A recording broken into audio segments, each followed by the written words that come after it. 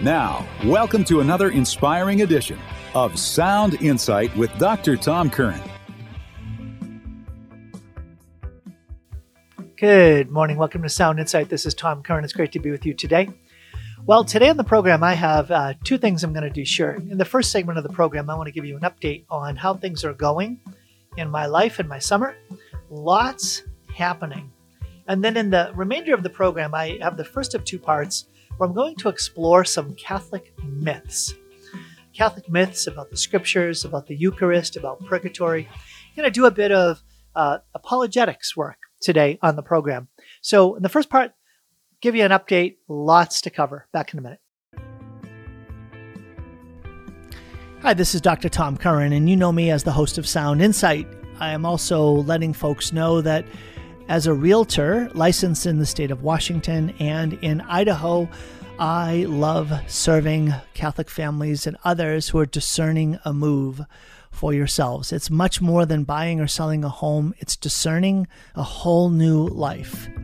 If that's something that you would find a help in, if I could be of service to you, please be in touch. You can find out more at drtomcurran.com. drtomcurran.com. Hey, welcome back to the program. This is Tom Curran. It's great to be with you.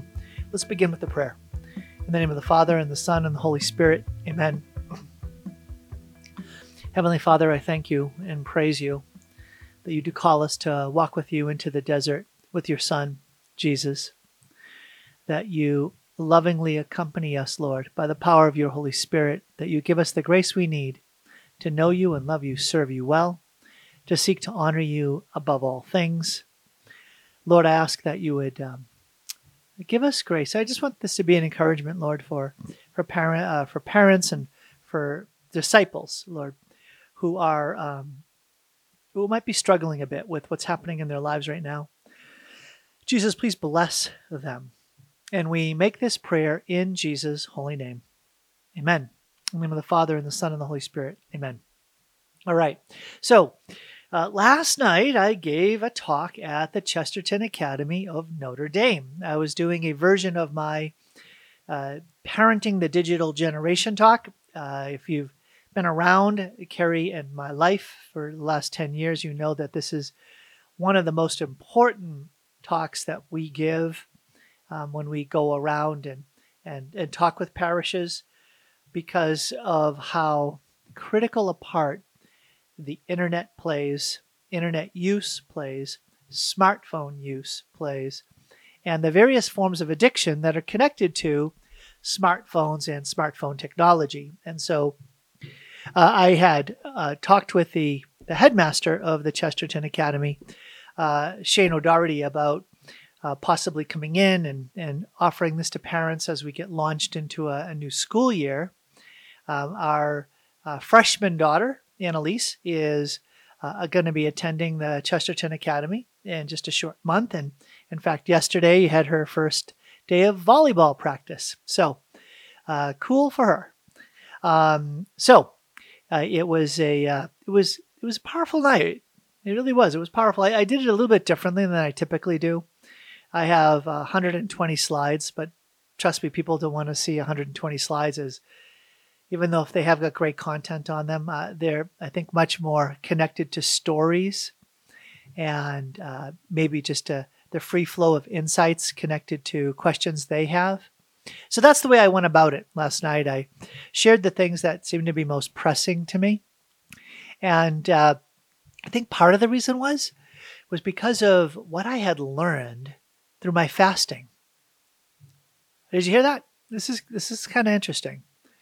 What I learned from my fasting was connected to what I shared last night about internet and smartphones and connected devices and the effect it has on our spiritual lives. And I can honestly say in the last 3 weeks that through this fasting, I have been brought into a new level of clarity about the way in which this generation of smartphone addicts.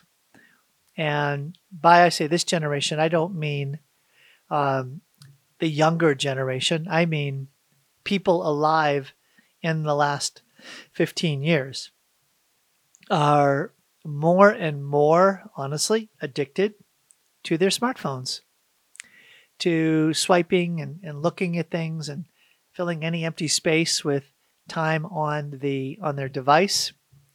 And the reason why this is the thing that was so interesting to me is that in fasting, and I think if you've been sort of tuning in a bit, I felt this call as a result of the interview I did with Brendan Case to start a water-only fast. Now, it was electrolyte water, and I did allow myself coffee. But after 21 days, I felt called, because I was in Boston, I'm flying back. Long stories, but the point is I've shifted away from water fasting after 21 days, and on day 22, I started to do a keto type fast. So very, very low carbs, low sugar, high in protein to keep me in ketosis. I did give myself a little bit of a Lord's Day, and I was wise about transitioning out of water fast by starting with the proper, like easing into it foods, like watermelon and a banana and things like that, slowly, berries. And then after a day, I took in a bit more substantial food. And wow. Okay, so what I learned about fasting in those 21 days, I've got a bit of a book here. I've been taking a ton of notes throughout the fast and have been reflecting quite a bit more because of the fasting. I haven't needed to eat as much. Well, I haven't eaten at all. And that just clears up a lot more time in my schedule. And I've been praying and being in silence. By the way, I also didn't need to sleep as much, so it opened up more time, again, for me to wake up early and take lots of time to be quiet in prayer. So what that reintroduced into my life in a new way, at a new level, at a new amount of time, was silence.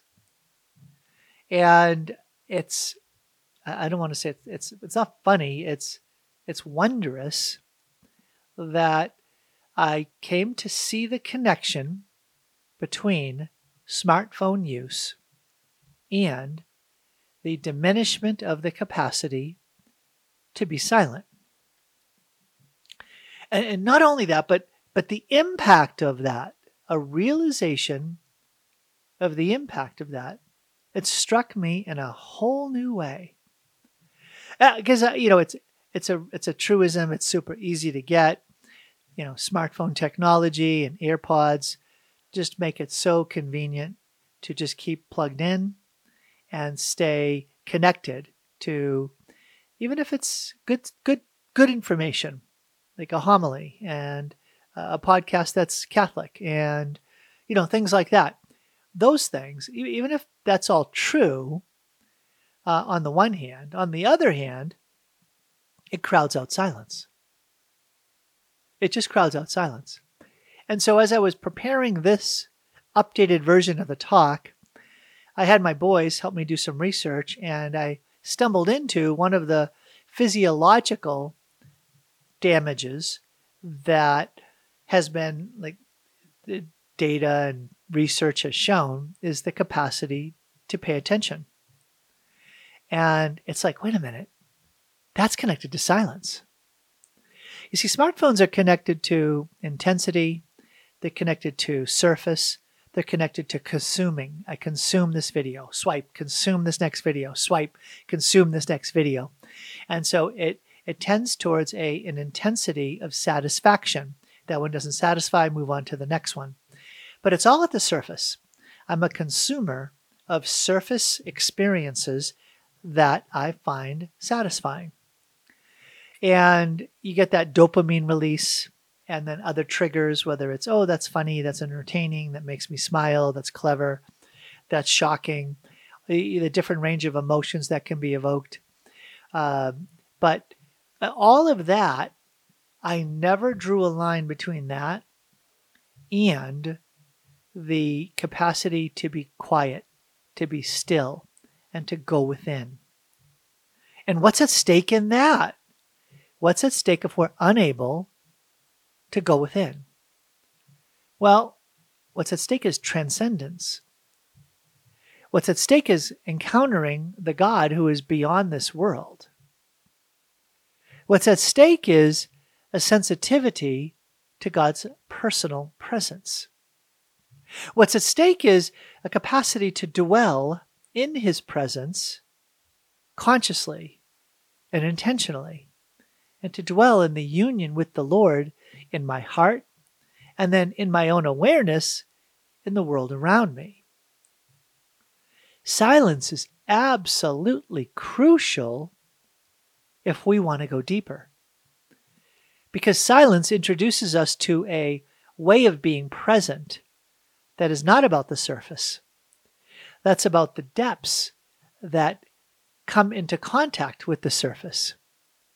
It's about the depth dimension of the human being. It's about the dimension of the divine, the supernatural, by going within the heart. You see, in our Catholic tradition, the path to transcendence is through immanence. Another way of saying it is that the inside is bigger than the outside. Another way of saying it is, do you want to encounter God? Go within your heart. Because when you go within your heart, you're baptized. You go within your heart and you encounter the Holy Spirit. You go beyond the world by going within your heart, not by going out into the world. So silence is all connected to that, and the internet destroys our capacity to be still. It's huge, huge, huge. So that was a huge insight that I've come to in the past 3 weeks. I won't go further into that today. I have about a 3-part program I want to share with you on fasting, just to bring out the new insights that came to me. But that'll wait. That'll wait till next week. And at this point, though, I want to transition from this segment to a section on Catholic MythBusters. And you'll get an introduction to what I mean by that after the break. I also want you to pray for me, because I'm about to get on an airplane tomorrow with 3 freshmen as we head off to Franciscan University of Steubenville. So I'll be excited for that, to be with them during orientation. But don't worry, Sound Insight will still be on, and you'll still get hopefully programming that you find life-giving. All right, back in a minute with Catholic MythBusters Part 1. Hi, this is Dr. Tom Curran, and you know me as the host of Sound Insight.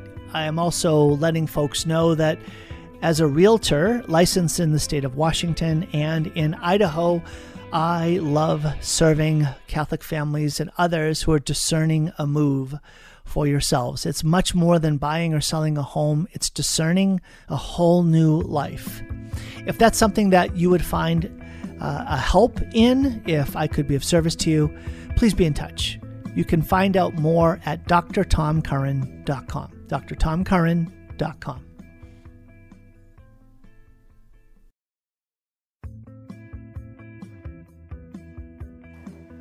Well, it's great to have so many of you come out on a gorgeous evening, huh? I was coming from the north, and I wanted to give myself a little extra time. So I arrived and kind of got settled and thought, I'm going to go over to the church and pray. So I walked over, and there's this beautiful sign right above the main doors of the church. St. Charles Borromeo warmly welcomes you. As I pulled on the door, and it was locked. And I'm tugging away, and I went around. I walked the entire church. I circled the building, and every door was locked. Not very welcoming. And I left the church, never to return. A lot of people come to the Catholic Church or come into contact with a Catholic because they have questions. And some of these questions they ask, and they feel like they get locked out. I think you're supposed to be warmly welcoming, and yet I got questions, and I'm not getting in. I'm not getting into the answer that I'm looking for. And some of those questions are deep personal questions. And they require a respectful answer. So tonight, I'm going to do two things.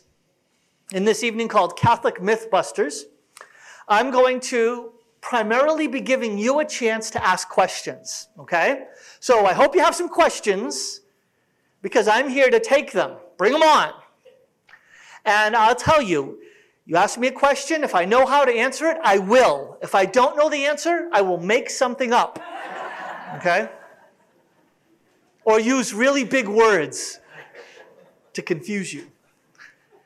No, but even that, do you ever get asked questions and you're like, that's a good question. I don't know how to answer that. If you ask a question and I don't know how to answer it, I will let you know that, but I'll also say to you, I will not stop there. I will help you find an answer. And that actually is one of the important things that I'm also going to be doing tonight. That's the second thing, and that is equipping you with a variety of principles and insights into how to present our faith to those who have questions. So I'm guessing that there are two groups of you here tonight. There are those of you that come with those questions and you're just waiting for your chance to stump me or to get that answer, and you want to ask those questions. But there are those of you that are saying, I'm the one who gets asked the question and I'm not sure what resource to draw on. How am I supposed to answer that person? So I'm going to hopefully equip you as well, and I am going to teach you some big words like hermeneutics, say that. Hermeneutics, the science of interpretation. I'm going to share with you a number of principles that are drawn from that science and how they apply to the concept of walking with people to help them understand what the Catholic Church actually teaches, as compared with what so often this person believes the Catholic Church teaches, but actually doesn't teach. Have you ever bumped into situations where you're trying to answer a question about the Catholic faith that isn't actually what the Church teaches? So often we're faced with misconceptions rather than authentic presentations of what the Church teaches. So on our handout, when we were promoting the event, we listed 6 of those that are very common, right? Why do Catholics worship Mary? No one's ever asked you that question. Or maybe you've wondered that yourself. Why do Catholics worship idols, saints, right? So you stop and you say to yourself, help me understand this. Okay, let me begin with the simple story of a person who might bring you that question. Here's a young lady. She grows up in an evangelical church or maybe a fundamentalist church, and she's taught from her earliest days that the Catholic Church is a false church. And one of the signs that the Catholic Church is not a Christian church, but an aberration. An aberration is that Catholics worship Mary. And so as she gets older, and she now is in her 20s, and she's learned this and heard this all her years, all her days, she is walking past a Catholic church. And she decides to take a look. And she goes into the church, and it's big, and it's dark. And all of a sudden, she sees up in the front a statue of Mary. And this big statue of Mary, she has a crown on. And at her feet, there's a woman, an older woman, kneeling down. And this older woman kneeling down reaches into her pocket and pulls out beads.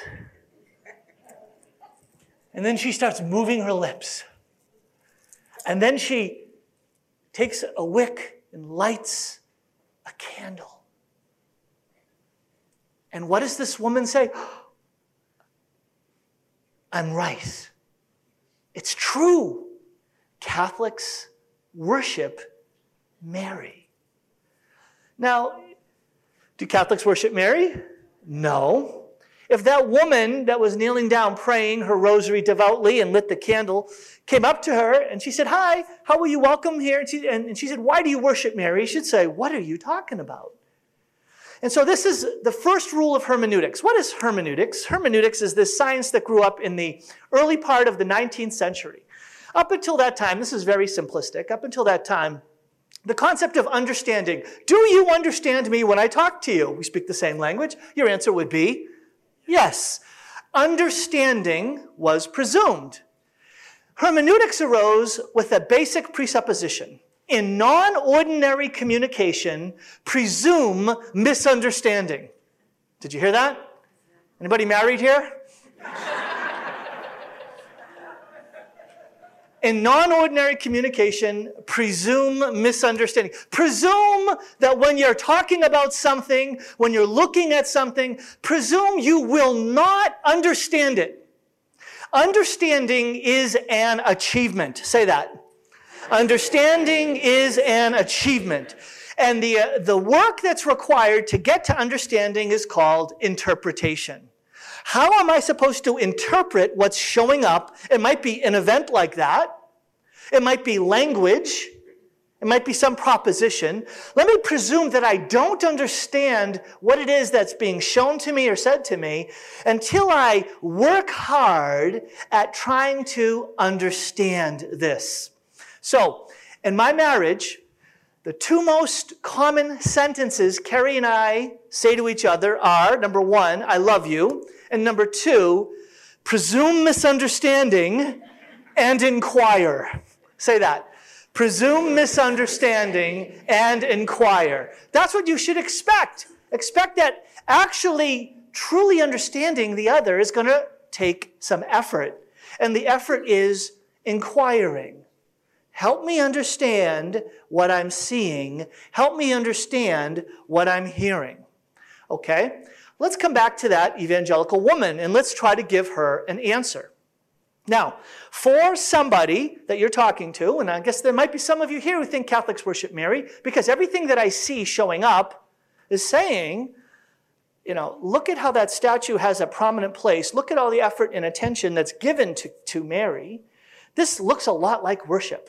Help me understand. I'm inquiring, okay? Well, I'll tell you a story. About maybe 15 years ago, I was giving a retreat in Michigan.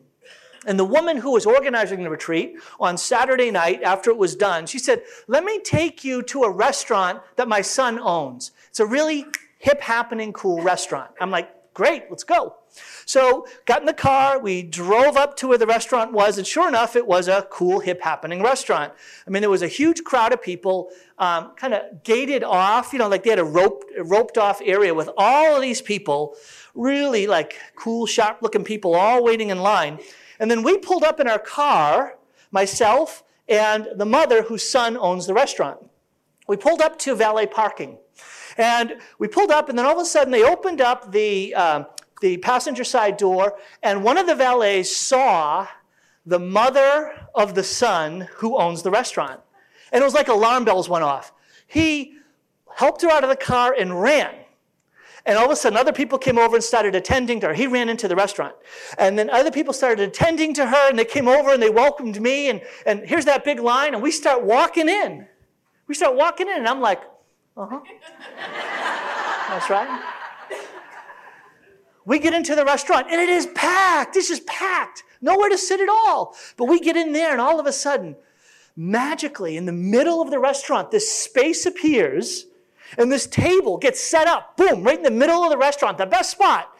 A couple of chairs get brought over, and we get personally accompanied to the center of the restaurant. And everybody there is like looking, "Who is that?" And I'm like, uh-huh. That's right. We sit down, and it doesn't take 15 seconds, and food is brought over to us. All the waiters and waitresses took time to come by and say hi to the mother of the son who owns the restaurant. Until the owner comes over. The Lord of the restaurant comes over and welcomes us. And again, everybody is, okay. Nobody understands why I told you that story, do you? Do you see what I just did? I'm trying to teach a truth by linking it to an experience in your life that's meaningful. So often, when we hear concepts will bounce off of what we've learned through personal history. So one way to help address people who have a burning concern or a really important question is don't just give them information that'll hit their heads. Speak to them in a way that relates to their personal experience in a meaningful way. Oh, wait a minute. I think I'm getting your point, Tom. The mother of the son who is in charge of a space is actually a pretty big deal.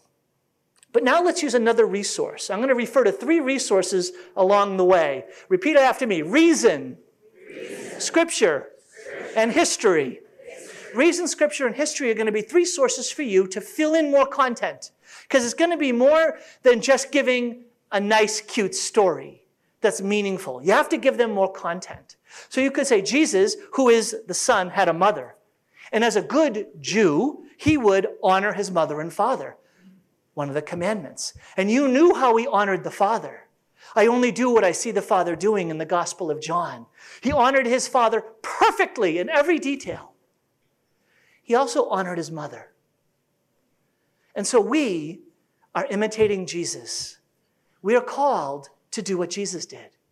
Our call is to imitate Christ in every detail of our lives. And we're called to honor God the Father. And we as a church are honoring his mother. Now, does that all of a sudden wash away all the difficulties of that person who brings 20-something, 30-something years of personal experience and formation in their minds? Do all of those doubts, difficulties go away? Absolutely. Not. Absolutely not. And so it's going to be your job to sow seeds. Sow seeds. Help them to recognize that the Catholic Church, when it comes to answering these difficult questions, we're not trying to prove that our teachings are true. We're trying to show that they are reasonable. That's the work of apologetics. Apologetics doesn't prove that what the Catholic Church teaches is true. It attempts to show that it's reasonable. And so we look at the Scriptures, and we could point to, and I'm not going to spend any more time on it tonight unless you have more questions about it, but when it talks about our Blessed Mother and the role that Mary has in the life of the Church, it's not about proving that what the Scriptures say are absolutely saying it means what the Catholic Church says, but it's showing that it's reasonable from the Scriptures. So that's just an example. That's just yes, question. Okay, so I'm saying, why not try to prove that it's true, right, rather than show that it's reasonable? And the answer is that the kind of truth that we believe in faith isn't the kind of truth that has the same concept of proof that, say, for instance, how fast is the speed of light? How far away is the sun at this time of year from the earth? Who's going to win the World Series? Boston Red Sox, right? We all. I actually just showed you another important aspect of hermeneutics. Not only should you presume misunderstanding, you should also presume prejudices.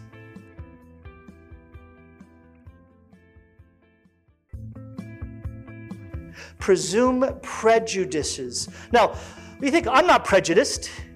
I'm talking about it as a philosophical concept. A prejudice is a prejudgment. We all bring prejudgments. We all say, this is what is real about this. We all have our prejudgments that we bring with us, and we're not always aware of those prejudgments. Does anybody know that? Yeah. Right? If you don't know what I'm talking about when I say prejudgments, we all have prejudices. Okay, are you ready? San Francisco 49ers. Right? Yeah.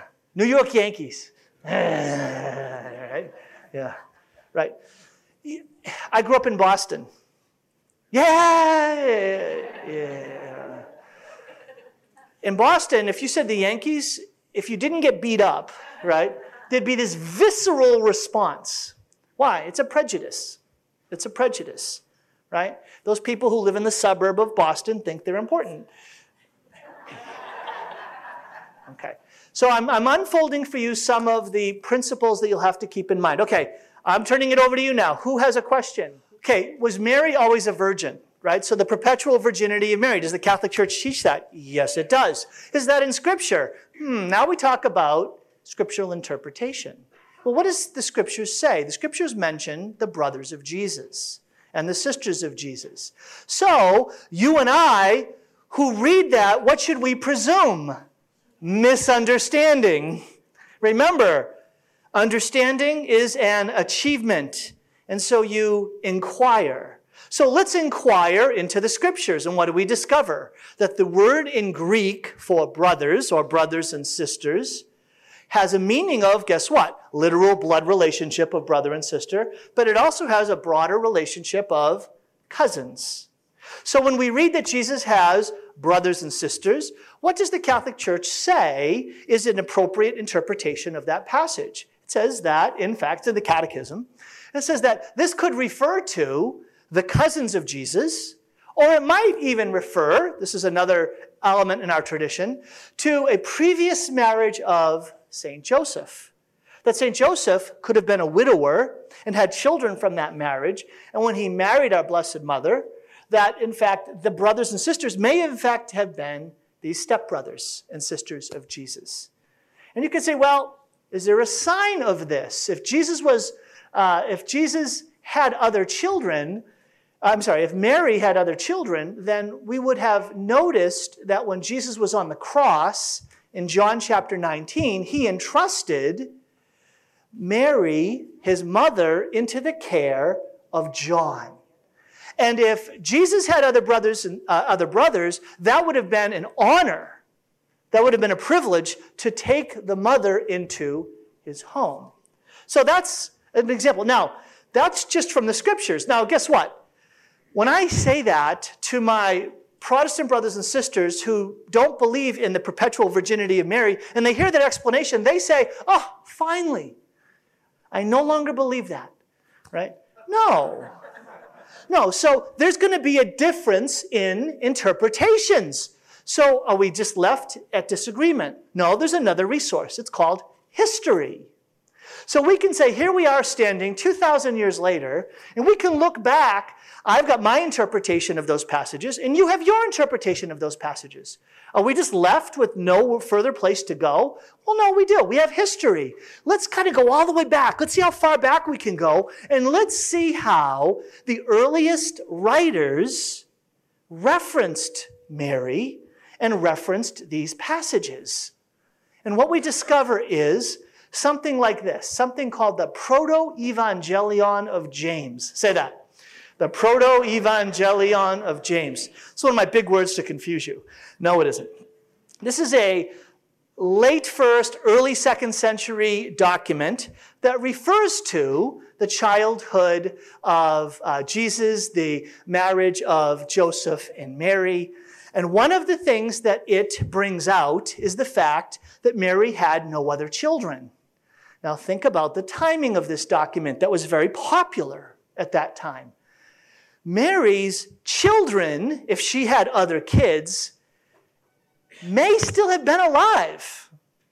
Or at least the grandchildren would have been alive at that time. So the concept of a document like this being accepted by the community wouldn't have made any sense. It's like, hey, this says that Mary didn't have any other kids. Who are we?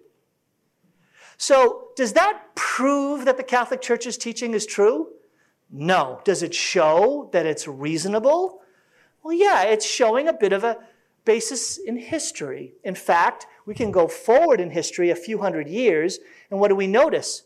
There's never any mention of Mary's other children, but there's always a mention of Mary's perpetual virginity. Now, does that prove that what the Catholic Church teaching is true? No. Does it show that there's a good reason to believe it? Yes. Okay. There you go. Someone else had a question. Yes. Great. I love it. So why don't you just go straight to God? Why do you go to Mary? Why do you go to the saints? It seems unnecessary, right? This is when you get asked that question by your dear friends, I want you to say to them, I'm having a hard time answering that. Will you please pray for me?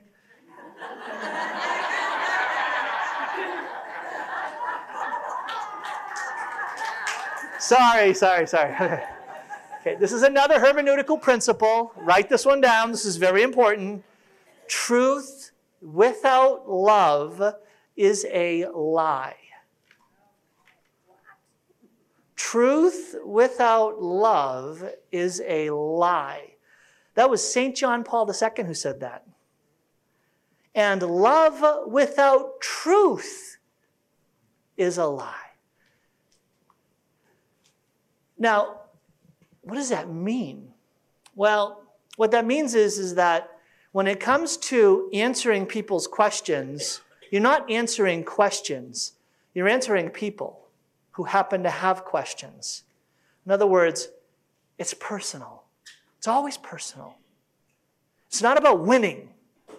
No, actually it is. No, it's not about winning. It's about witnessing.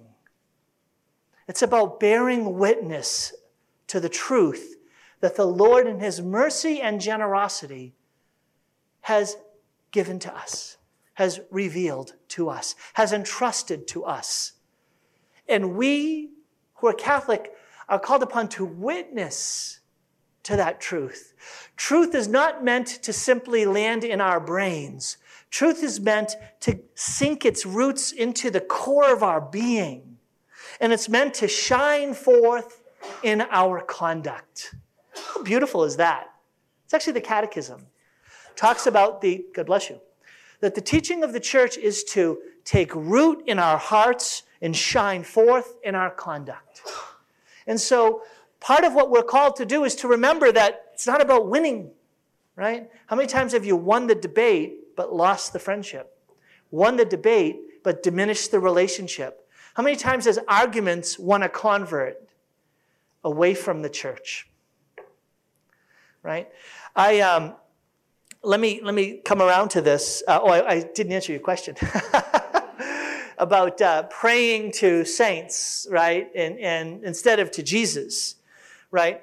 I'll answer this by saying, let me start with something that's very real. I used something that was cute and it was reasonable, right? Don't you ask friends of yours to pray for you? Yes, of course I do all the time. So then we can say, that's the principle we're using. That Jesus, you understand how natural it is, and we see that all the time in the scriptures. Pray for me, pray for me, pray for me. But what about the saints? Why would we have to ask saints when we can go right to Jesus, right? And so you can say, well, let's see. What is Jesus doing in heaven? Well, he is worshiping the Father. He's loving the Father. But he's also praying for us. Well, who are the saints? Are they like on clouds eating popcorn? I hope there's popcorn. But wouldn't the saints, the body of Christ, be doing what the head of the body, Christ, is? They'll do what Jesus is doing. And if Jesus is praying to the Father, our one mediator to the Father, why wouldn't the body of Christ also be presenting those petitions through, with, and in Jesus?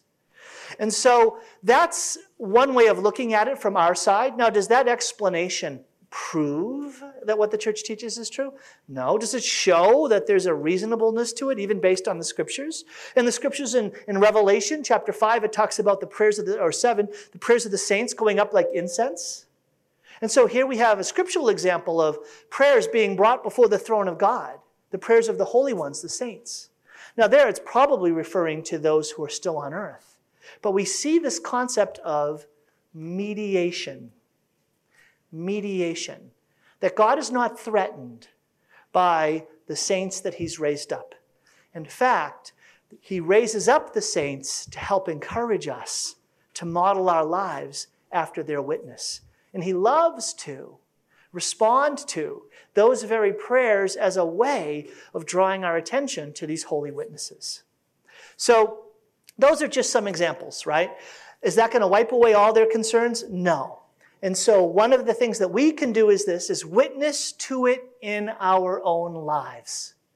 You might think that would draw a person away from Jesus. I tell you that when I ask the saints to pray for me, it does not draw me away from Jesus. It only draws me closer to Jesus.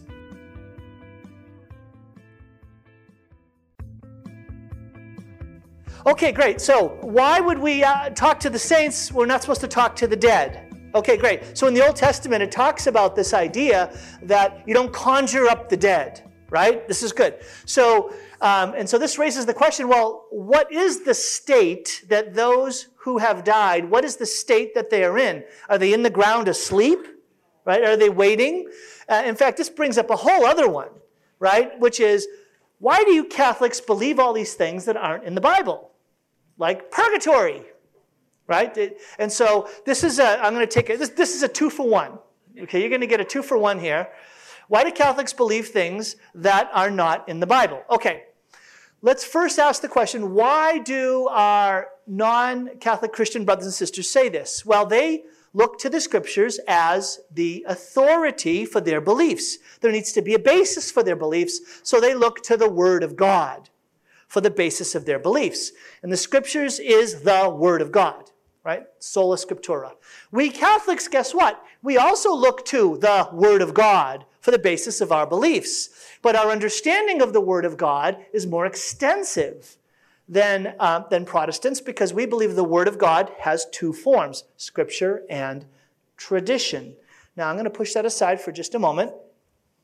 And I'll come back to it if you want to go further, because even the Scriptures are the fruit of tradition, interestingly. Okay, but let's come back to this concept of, wait a minute. You Catholics believe things that are not found in the Bible. And they'll ask the question, where is that in the Bible? And you say, that's a great question, but it's a Protestant question. Catholics don't ask, where is that in the Bible? Catholics ask, how is that in the Bible? Let me say that again. Protestants ask, where is that in the Bible? Show me the quote. Catholics ask, how is that in the Bible? How does it show up? So, for instance, purgatory. They'll say the word purgatory isn't in the Bible, and therefore it's not a biblical teaching. And I'll say, oh yeah, purgatory is in the scriptures. And they'll say, where is it? I'll say it's in the same verse as the word Trinity. Little theological humor, because the word Trinity isn't in the Bible. Therefore, the Trinity is not a biblical belief. And they'll say, no. The Trinity is not, the word isn't found, but the concept is found. It's all over. So what you're saying, it's not where it's in the Bible, it's how it's in the Bible. And I say, welcome to the Catholic Church. And then they fall down on their knees weeping, saying, how could I have been so wrong for so long? No, they don't do that. So, hold on. You can jump on me in a minute. Okay. So, what do I mean then? How is that in the Bible? So, what's the concept of purgatory? The concept of purgatory says what? That after we die, there's this place we go that we have to spend some time in before we get to heaven, right? And so this can be a very complicated one to address, because it has tentacles that go off in many directions. So first of all is trying to explain reasonably why the concept of purgatory makes sense. So let's just use reason. If I call upon faith at all, just tell me. Okay, so when we're on earth, are we growing in holiness? Say yes. Okay, those of you that didn't say that are not growing in holiness fast enough. Okay, so we're called to become ever more perfect as our Heavenly Father is perfect. Sins diminish, holiness increases. Is that right, Tom? Yes, Tom. Yes. So by the end of our lives, at the moment we die, we are finally fully perfect, right? Wait a minute. We're not perfect when we die, but your first moment in heaven, are you perfect? Your first moment in heaven? Yeah. When you enter heaven, you're perfect. So the very instant you enter heaven, you're perfect. But the very last minute you leave this earth, you're not perfect. How do you go from being imperfect in the moment you die to perfect the moment you enter heaven? And they say, well, there's this kind of like instantaneous thing that Jesus does when he judges you, and then that's how you get in heaven. And I'm like, purgatory? Gotcha. Yeah, but it's really quick. It's like kind of like quick. And I'm like, it's purgatory. It's the hot shower you take before you go to the wedding. What did I just do? I connected to your human experience, right? Before you go to a very important event, you make sure you're all clean, spick and span, at your best, right? Does that prove there's purgatory? No. Does it show that it's reasonable? Yeah. Okay, second, look at the scriptures. The word isn't found in the scriptures, but the concept is what? Oh, when you're set free, God sets you free by his mercy. Think of the Exodus. They're in slavery in Egypt. And then immediately after they get out of Egypt, they jump into the promised land because they are ready to enter into the God's good things. 40 years of what? Purification in the desert, learning to follow the Lord, learning to obey. Oh, so wait a minute, let me see. We're stuck in the slavery to sin until God in his mercy sets us free. Then there's this long path of purification and preparation in order to enter into the promised land of God's good things. Purgatory. God intends to set us free. We get purification, and then we enter into the good things. 1 Corinthians chapter 3, verse 10 to 15. Tells the story of what St. Paul talks about the day of judgment that will reveal the works of a person. And some of those works are going to be like precious gems, gold. And some of those will be like wood, hay, and stubble. And the day will disclose it by fire. It'll try that person's works. And some of those will be saved only as going through fire. That's not purgatory. All right, well, it doesn't say the word, but the concept seems pretty clear that our lives are going to be judged, and some of us are going to fall short of what we were supposed to be. We'll still be saved, but there seems to be a purification that happens before we enter in. So there's a scripture. Then look at, lastly, history. Right, you might say, that's a misinterpretation of the scriptures and a misapplication of scriptural principles. That's fine. Let's just take a look at history and let's see. What do we see in history? We see inscriptions on tombstones and in the catacombs from the earliest days of Christianity saying, "Pray for me." Why would that custom appear if in fact there wasn't some value to be gained by those who had died to receive prayers? If they're in heaven, they don't need them. And if they're in hell, they can't benefit from them. So there was some sense in the community of faith from the earliest times that, in fact, prayers for those who had died had a beneficial effect and was not counter to our faith. Do all of those things prove that the church's teaching on purgatory is right? No. Does it show that it's reasonable? I think so. Reason, scripture, history, and hermeneutics. Yes, in the back. Okay, great. So, do good works save you? Right? There's another one. Catholics believe that some Christians have this belief that salvation is by faith alone, and they'll quote from Romans, they'll quote from Galatians. You're saved by faith through grace, not through your works. It's the work of Christ. It doesn't have anything to do with you, except you accept the finished work of Christ. That's the concept, okay? It's very simplistic. I'm sorry I didn't do it justice, but that's the basic idea. So what do Catholics? Don't Catholics believe that they're saved by their good works? No, there's only one exception.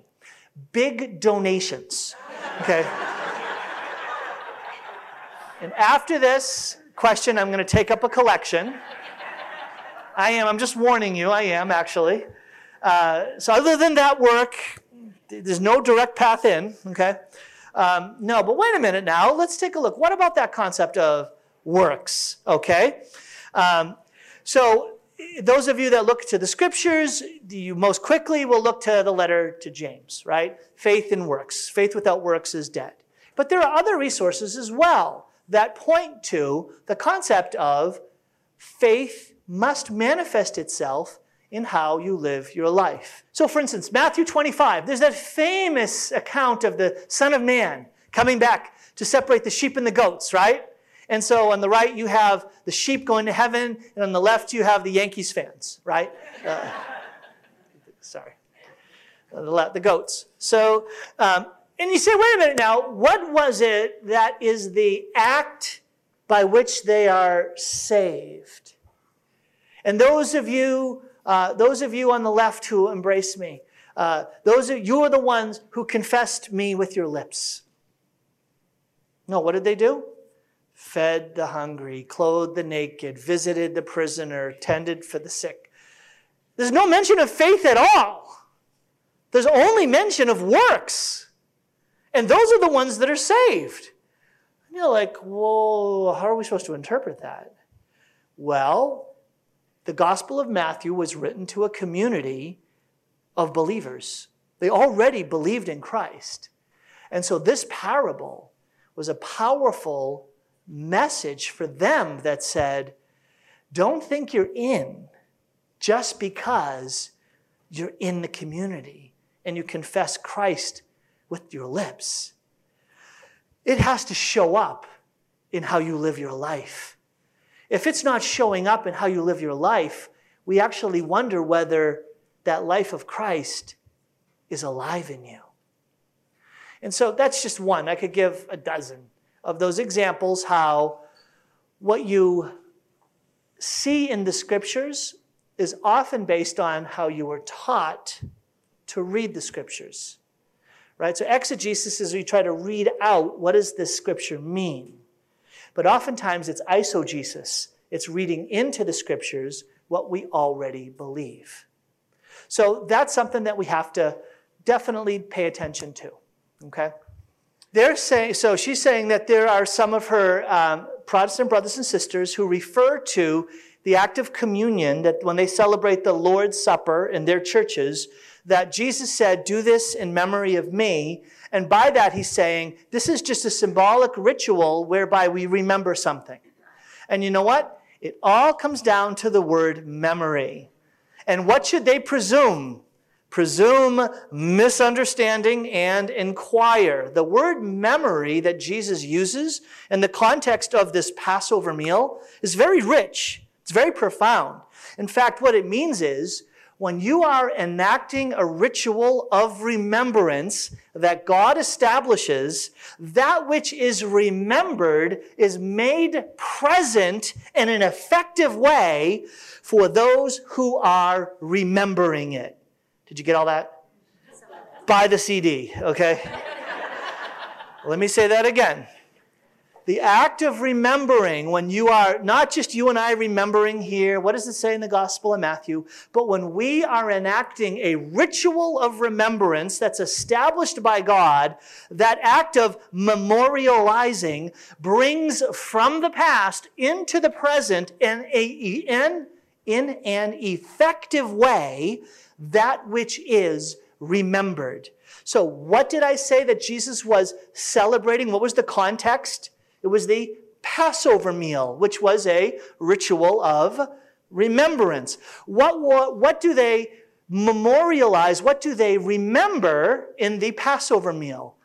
The act of the Exodus, the being set free from Egypt of the Israelites from their slavery, and then being brought by all these miracles of God out into the desert and then into God's promised land of good things. So this memorializing of the setting free of God's people from their slavery is memorialized in the Passover meal. And how do they eat that meal?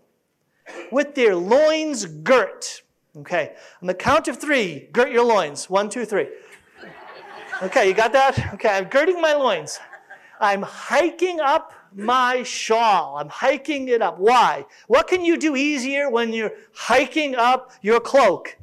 Run! Now, why would modern day memorializers of the Passover meal remember that event in a way that would require them to hike up their cloak? Oh, because they're there. They're part of the Israelites' act of fleeing the Egyptians, being set free by God. They're actually sharing in that event. Not because their act of remembering makes it present, but God's action makes that effectively present when they celebrate it. Does that make sense? Just nod your head. Yeah. So, as I share this with you, not only do we have to understand Scripture and history It also takes reason. Okay, there we go. Catholic Mythbusters Part 1. I know we just ended kind of abruptly with that question. Tomorrow, I'm going to encourage you to tune into Sound Insight. You'll get the rest, or Part 2, of the Catholic Mythbusters series. And by the way, these series that you're hearing these days on Sound Insight, you can go to mycatholicfaith.org, not only to access these programs, but you can also order these as downloadable digital files for free. That's right, I do accept donations, and that's at mycatholicfaith.org. Okay, you guys have a blessed day, and join me tomorrow for more Sound Insight.